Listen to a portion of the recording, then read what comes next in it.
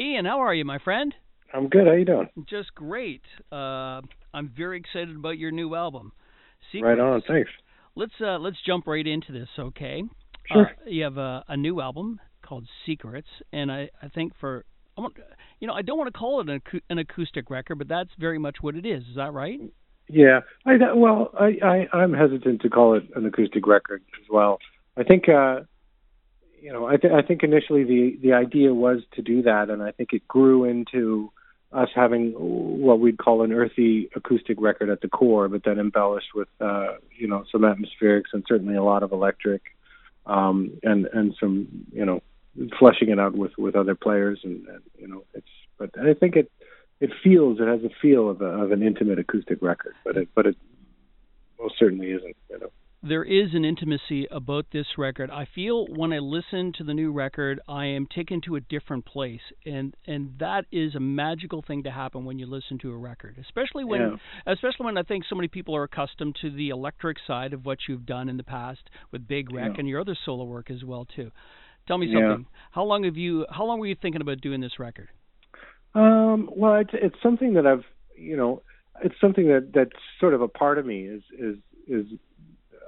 that sort of acoustic side, and that something that's not as in your face, and something that's not as I don't know what the right term is, but it's even when I'm playing an electric in that fashion, it's very different than something I would do with Big Wreck.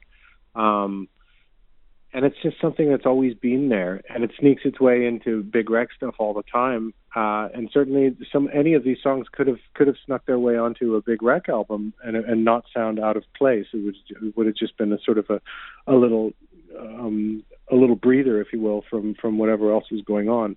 I just think it feels like something that's home to me in a way. Not to say that doing Big Wreck is out of character.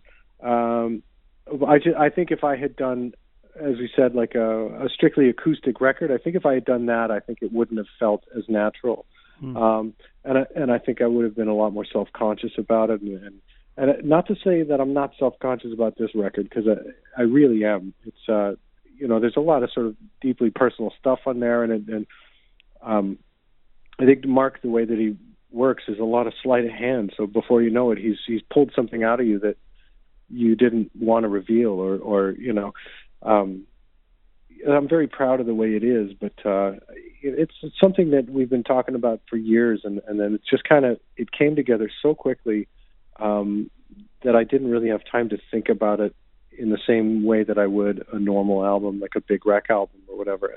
The thought process is very different, and it's just sort of grabbing these different sketches that I had, and then finishing them, and all the things that, as what normally happens is all the things that are happening in your life at the time. They tend to make their way into the lyric and into the sentiment of the songs, and that certainly happened here. And there was a lot to choose from with regard to my personal life that I could just sort of get off my chest, and when I came out of the recording process, I definitely felt like it was something that I needed. I felt it was quite cathartic. It's sort of therapeutic in a way. I understand that you went up north to up into cottage country to record this record. Do you think that isolation sort of added to the feel of the songs themselves? Yeah, definitely. That's something that it's impossible for your environment to not sort of sneak its way in there. Sure. But I think, having it be an organic sort of sounding record, and the idea of it being as such, that recording it in that fashion, it couldn't have been any other way. And just like everybody sleeping in the same cottage, and then you're going to bed listening to the stuff that you've done that day, and then of course I'm an early riser, so I would be up before everybody with putting the coffee on, and with an acoustic guitar sitting on the porch, just sort of picking through what I wanted to tackle that day. And it just sort of, over breakfast you're mapping out your day, and then over lunch you're like, okay, well, we're going to get to this. And over dinner it's like, okay, well, now we got to finish that off, and then we're going to rough a mix together.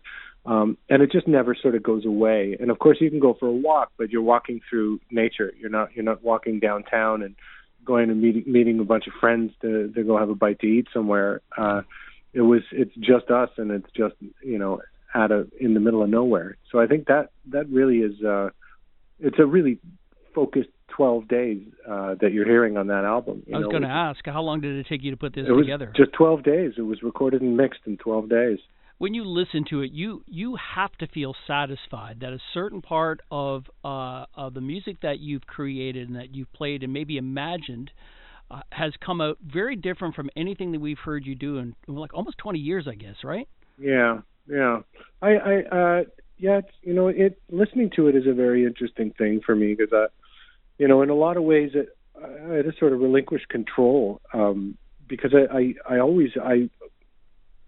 want to perfect every note. I want every beat and every note and every strum and everything to be perfect and in its right place. And I think some of the magic of this album is the fact that it's literally just the three of us just playing.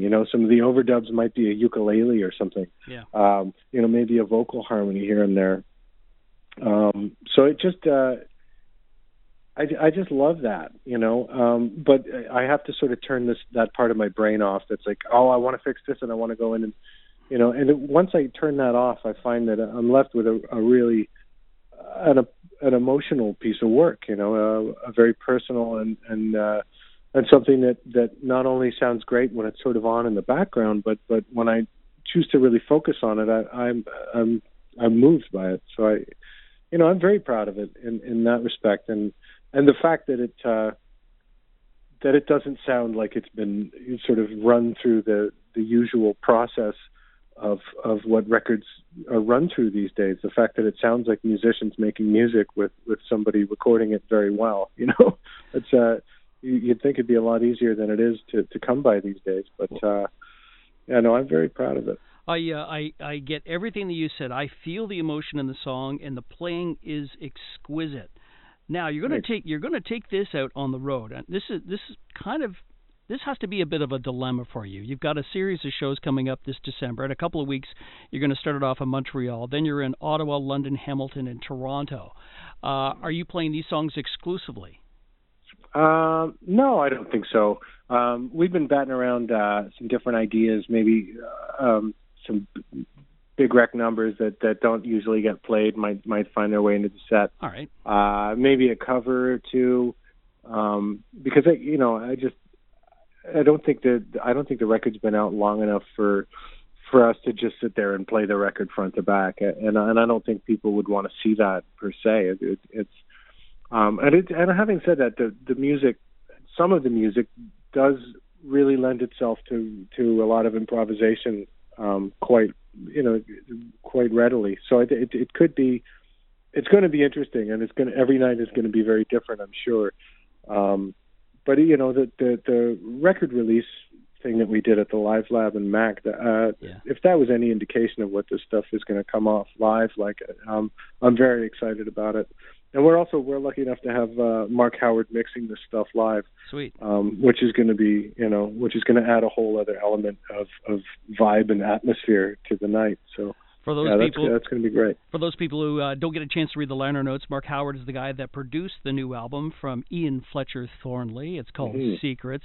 When you go into a live atmosphere, you're going into a lot of bars and stuff like that. Do you have a strategy to sort of set the tone of the room so that they actually kind of bring it down a little bit? I mean, because when Ian Thornley in Big Rec play, it's a raging rock concert. You know what I mean? It's a rowdy time, and yet this almost demands that you calm down and sink into this music a bit. How do you plan to handle that? I don't really know. I haven't given it that much thought. Maybe you're going to. I was kind of hoping that most of these places would that we're playing would be sort of theaters, small theaters where they're forced to chill, so they're seated. The only rule that we have so far is if the audience is standing, then I'll stand up. If the audience is sitting, then I'll sit down. And I've never really done a show sitting down, so I did. That was interesting to do at the Live Lab. And I think it forces you to focus on a different thing. It's not you're not moving around. I think it's sort of it asks a little bit more of the audience as far as listening goes, and you're not watching as much. You're listening, and I think that's going to serve the music well. But again, I've been doing this for a while. Glenn Milton's been doing it for a while, and Dave McMillan's been doing it for a while. So whatever comes, I'm sure we'll be prepared. You know what? I bet you the music will set the tone of what the room and how it should behave. I don't think you have to go as far as Bruce Springsteen did. Like 10 years ago, he had an acoustic tour called Devils and Dust. Mm-hmm. And for a guy who gets heckled at every single show, when you entered the show, you were handed a letter from Springsteen saying, "This is an acoustic performance, and we're hoping that you are quiet so you can appreciate all the lyrics and the nuances of our songs." He even had the air conditioning units turned off in all the arenas where he played so that it would be that dead quiet silence so everybody could just really wrap their heads around their songs. I don't think they're going to go that far with this one, but... Yeah, I doubt it. Well, listen, Ian, great talking to you. Such a great album. It's called Secrets Under the Banner. You've evoked the middle name, I take it. Fletcher, right?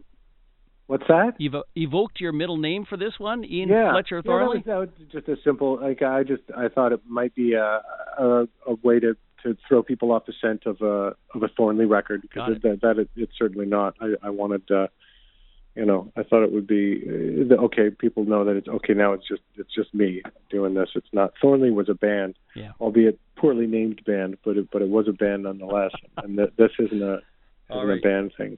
Well, listen, great talking to you, Ian. Thank you so much, and best of luck. We'll see you out on the road. All right, man. Thank you. Cheers. Cheers.